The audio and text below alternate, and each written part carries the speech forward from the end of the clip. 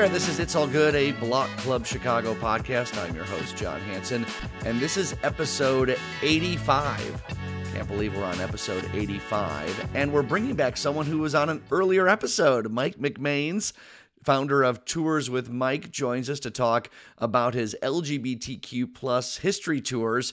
3 of them he's offering. We chatted with him about ugly building tours and rat tours, and Mike, I think you're our official first return guest to the podcast. Welcome. Oh, wow. I listened to your podcast. I guess I didn't realize I'd be the first repeat, but yeah, thanks for having me back again, John. Yeah, no problem. Okay. What inspired you? Well, first of all, let's recap for people that didn't listen to the first podcast. What are you all about? What sorts of things do you do with your tour? Yeah. So Tours with Mike, it's as the name probably implies, it's me. I'm a solo tour company. I aim to make architecture, design, and history through fun and interesting through a combination of in-person and virtual experiences. I try to create some interesting signature tours that you're not going to find anywhere else. So I got a lot of publicity for my Ugly Buildings tour, which is an educational roast of the architecture ignored on other tours. I got a lot of attention for my Underground Chicago plus Rats tour as we navigate Chicago's hidden underside. And I talk about how rats are fascinatingly interconnected with the city's history.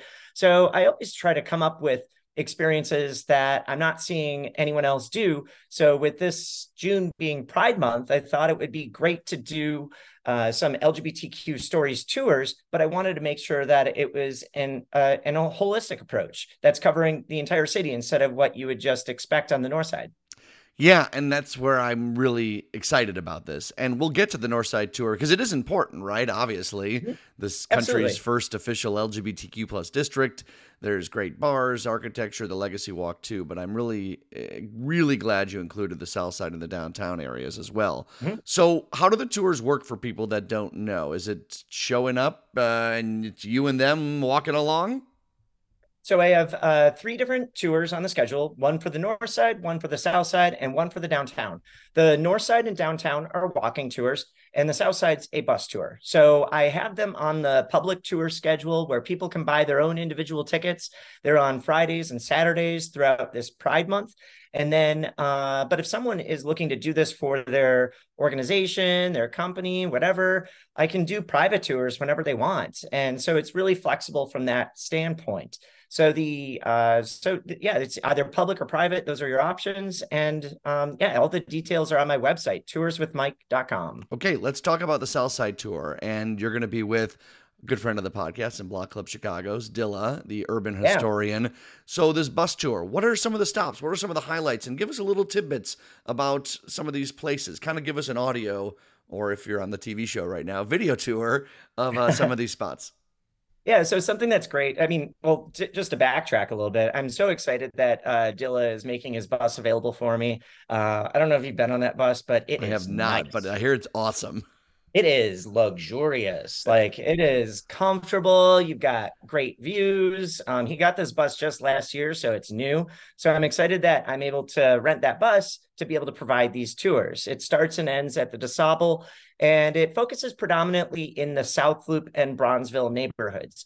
Now, something that a lot of this area, and I talk about this on the tour, is that with the South Side, a lot of it there's been a lot of systematic disinvestment. So a lot of our history has unfortunately been bulldozed. But on this tour, and actually on all 3 of my tours, I do have a supplemental website that everyone's able to get access to. It's a hidden web page that has visual aids and videos and websites. So I'll be referencing that as a supplement throughout the experience. There are still some landmarks that we'll be able to see, but to talk about these historical events, historical people, and especially when I talk about music and there's not like, and I'm not giving music. I mean, there should be something there. So there's lots of options that people can engage with on the on that website as we go along. So this tour focuses on the South Loop and Bronzeville. One of the things that I love about this tour is sharing the story of Chicago house music,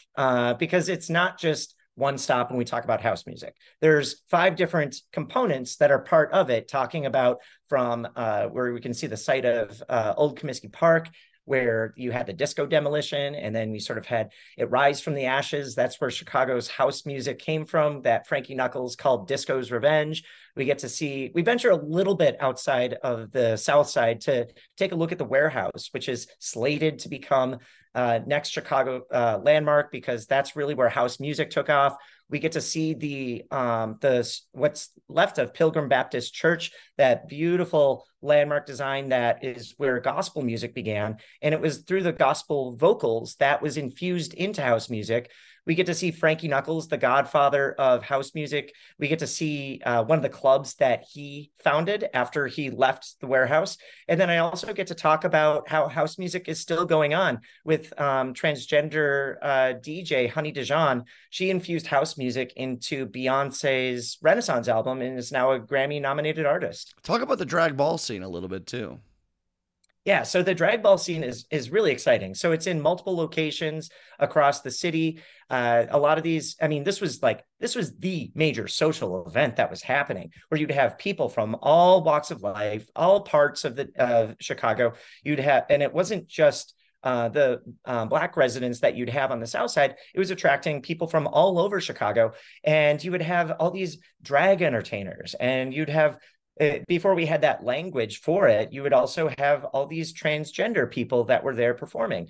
And it would get a lot of attention, especially in the local newspaper, the Chicago Defender. And it's just like a really incredible experience that we had there. And in the drag ball scene, it was something that was, the roots were in the early 20th century, where you had like the first ward ball, where you had these, it was back. I mean, if you think we have a lot of older people right now with 50, we used to have 100. Right. So you had these two co-alder people that were in the first ward and the near South Side, and they're seen as like the most corrupt people in Chicago's history. And that says a lot, but they used to host their annual first ward ball. And just the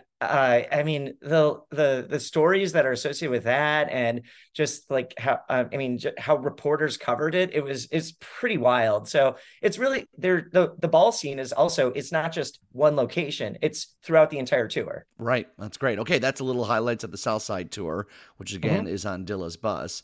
Let's go downtown. What's happening in the downtown area? Yeah, so when people think of downtown, they don't really think of it as an LGBTQ hotspot, but it used to be. And it's because that's where you had so many people.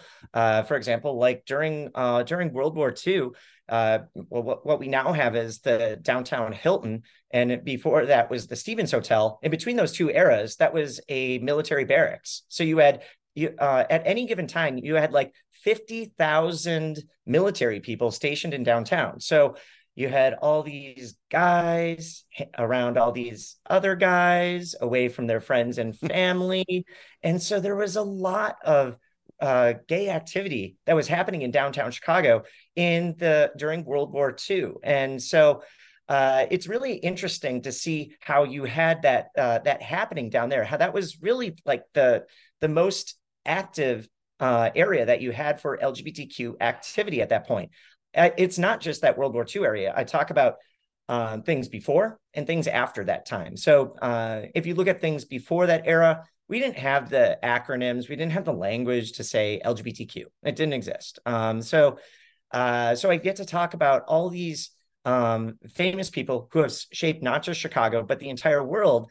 And I rely upon historians who have done a lot of work on this and research, and say that it's very likely that this person would be identified as LGBTQ today. It's a little tough to say back in 1900 what they would have said, because we didn't have that language. But to be able to talk about like Jane Addams, the founder of Hull House, former Nobel Peace Prize winner, and she was also in what's called a Boston marriage, where she was with Mary Rosette Smith for about 40 years. They were companions. And to be able to talk about her influence at different landmark spots throughout downtown Chicago, to be able to talk about Louis Sullivan, who's seen as the spiritual father of the skyscraper. Again, there's not anything that is like explicitly saying that he was gay. He never said, I am a homosexual man, but there is a lot of evidence. And there was a book that went into great detail in this that was published in the 1980s. But it's just there's so many stories to celebrate, not just from them, but also through today. Because I mean, like, I don't know if you saw earlier this year, 9 of the 50 older people are openly LGBTQ, and that's pretty amazing. And it's really highlighting how it's LGBTQ people aren't just seen in these few north side neighborhoods. It's all over Chicago. Right. On that note, let's head to the north side, though. The downtown and south side tours seem cool. North side, I imagine you focus around the Halsted area.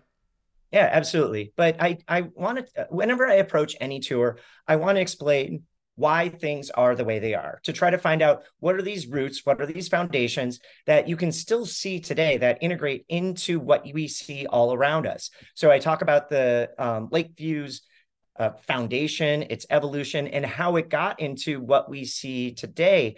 On the tour, there's a lot of amazing public art. We see murals, we see sculptures, we see historic architecture that's gone through these adaptive reuse conversions so they can take on new life. I talk about the LGBTQ organizations that established it, highlight the legacy walk, as you mentioned before.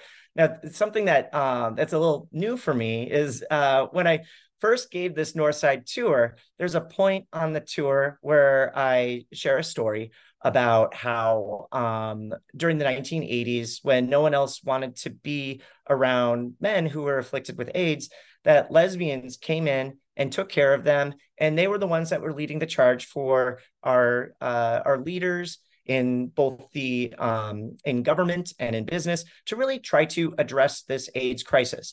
So when I told this story for my first time, I started sobbing in the middle of the tour. I've never cried during an in-person tour before, and I was taken aback. I had to like pause for a while and like, give me a moment. I think that this is an important story to tell. Give me a moment to compose myself. I gave this tour again the next day, and as I'm approaching the stop, I'm like, okay, I already know what to expect. It's gonna be fine.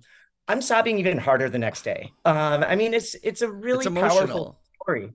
Oh yeah, and it's something that I have a strong connection with as an openly gay man, with both that. And then I also talk about the history of the of gay pride, which used to be gay liberation, and just the foundation of that. And to show that it's not really about Stonewall. This was what was happening at Stonewall was happening in every city across the country. And I give examples of egregious actions that was happening in Chicago that really led to this uprising, and talking about where we are with Pride today, because it's so important. You've got 451 bills that are pending in state legislatures that are looking to take away rights from LGBTQ people, especially the transgender population. And it's talking, these bills are eliminating the bodily autonomy for transgender people, restricting their access to health care, controlling how they present themselves in public,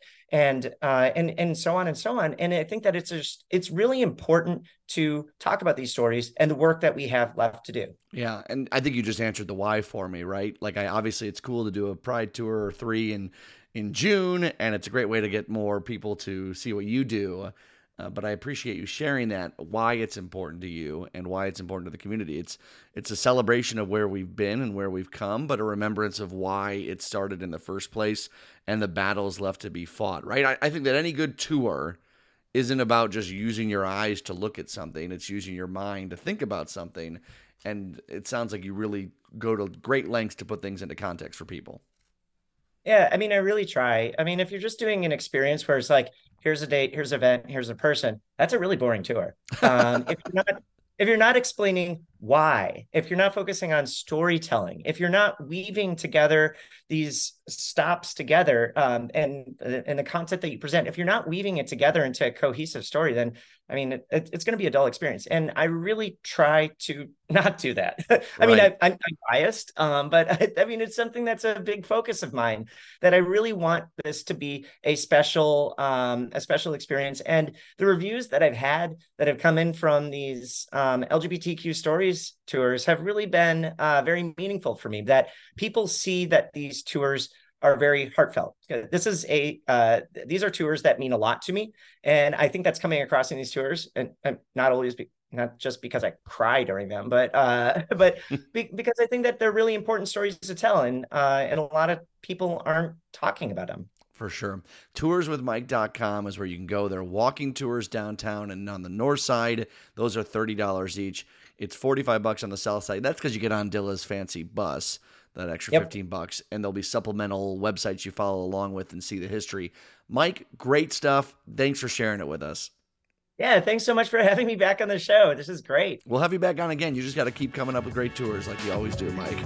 I'm not lacking new content ideas. That's great.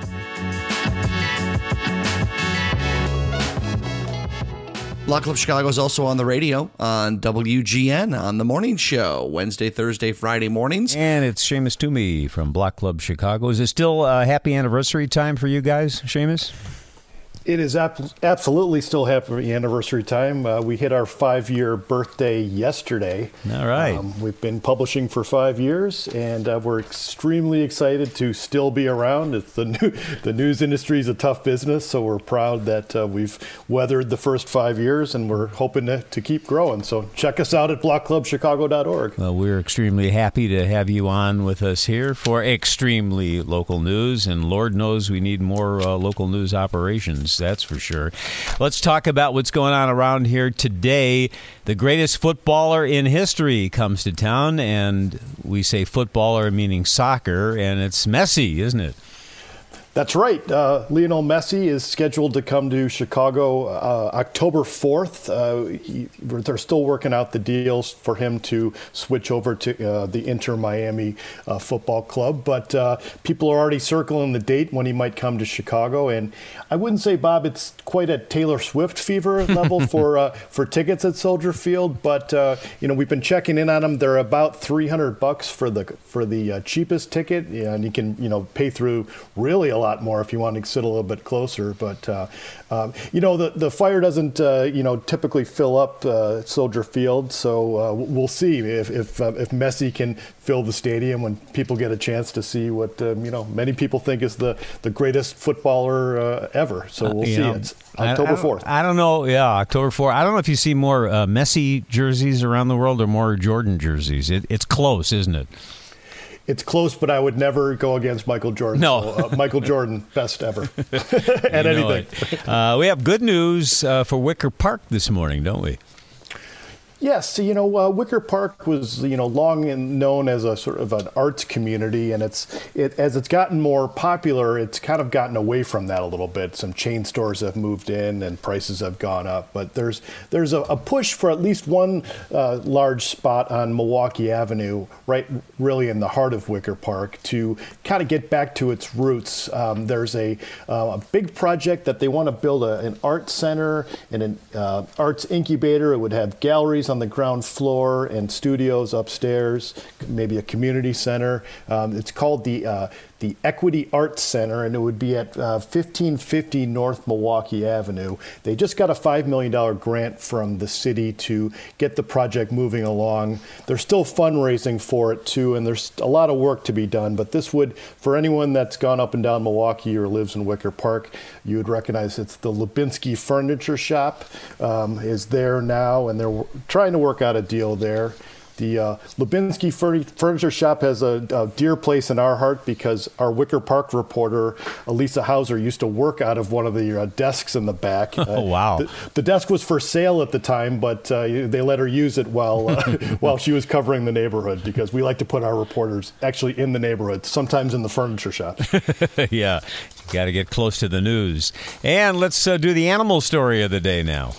Animal story of the day. It was the great bunny hunt in Rogers Park over the weekend. Someone let loose about 12 pet bunnies at the Metro tracks at Ravenswood and Farwell. Pet bunny, I know we've seen bunnies all over the outside, but these pet bunnies can't make it more than a couple days out in the wild. They said they will die a horrible death if they're let out. So someone probably couldn't care for them. They had a litter of bunnies and just decided to dump them, figuring they might be okay out on the tracks. But no, they were spotted, and there was 30 volunteers over 3 days, Bob, going through the woods along the Metro tracks, searching and trying to catch these little tiny bunnies. They said it was a real chore.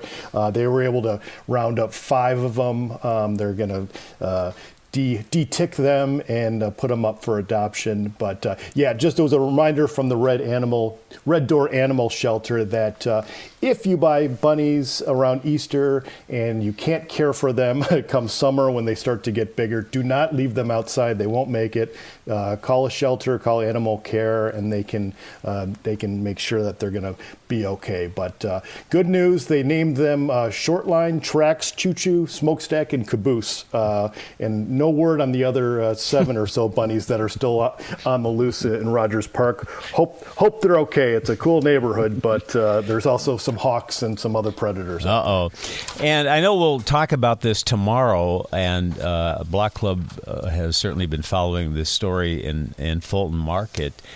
2 large projects that will be among the tallest buildings in the area west of downtown Chicago are up for approval today. The Chicago Plan Commission is going to consider zoning applications at their meeting today for a 30-story office tower on Green Street and a 46-story residential building, 1300 West Lake. And I know, Seamus, you've been covering what's going on there in the area, and they've certainly got a lot of problems, parking problems. I know the restaurant owners, business leaders, and community leaders want more surveillance cameras. They want improvements with the CTA and on Lake Street there, where you've got that stretch of street with the center lane columns. So I think they'll approve this, right? They typically approve matters on their agenda. It'll get sent to the city council for final action, I know. But with all the congestion and problems there, adding these 2 giant buildings, that's not going to help, is it? Right. This is that neighborhood has almost grown faster than the infrastructure than it can support to some degree. Yeah. It just got so hot when Google got there, and all those old warehouses were just primed for flipping because those businesses could survive in other parts of the city very easily, especially if they got paid handsomely for the land. But I'm with you. I'm a no fan of try to park down there, certainly, or even drive through it. But it is, there's parts of it that are gorgeous that they've maintained, and they've just renovated the buildings and they've put in cobblestone. So it's a very vibrant neighborhood. You go through there and you think about what it looked like 20 years ago, and it's one of the most startling turnarounds in Chicago. But yes, with it comes all of those problems, really the traffic and the parking and all that. But if you're on a bike or walking around, it's much more livable. But for folks trying to find a parking spot, good luck. These buildings are really huge, and it's just amazing. Every time they build something 40 stories and more west of the Kennedy, it just blows my mind because, we never saw that growing up. That's right. It was always just congregated downtown. Well, you hit it on the head. The infrastructure has not kept up with the explosion over there of great restaurants and offices and so forth. And I'm sure we'll be talking about it tomorrow. Seamus Toomey, Block Club Chicago. Thank you, sir. Have a good day. Thanks, Bob. And that'll do it for It's All Good, Block Club Chicago podcast. We'll be dropping new stories on you every single week this month. This month it'll be Pride-related stuff. And, of course, we get all sorts of other great coverage at blockclubchicago.org. Head to the website, subscribe to the newsletter, become a donor, all that good stuff. All right, we'll drop another pod on you next week. Till then, I'm John Hanson. Take care.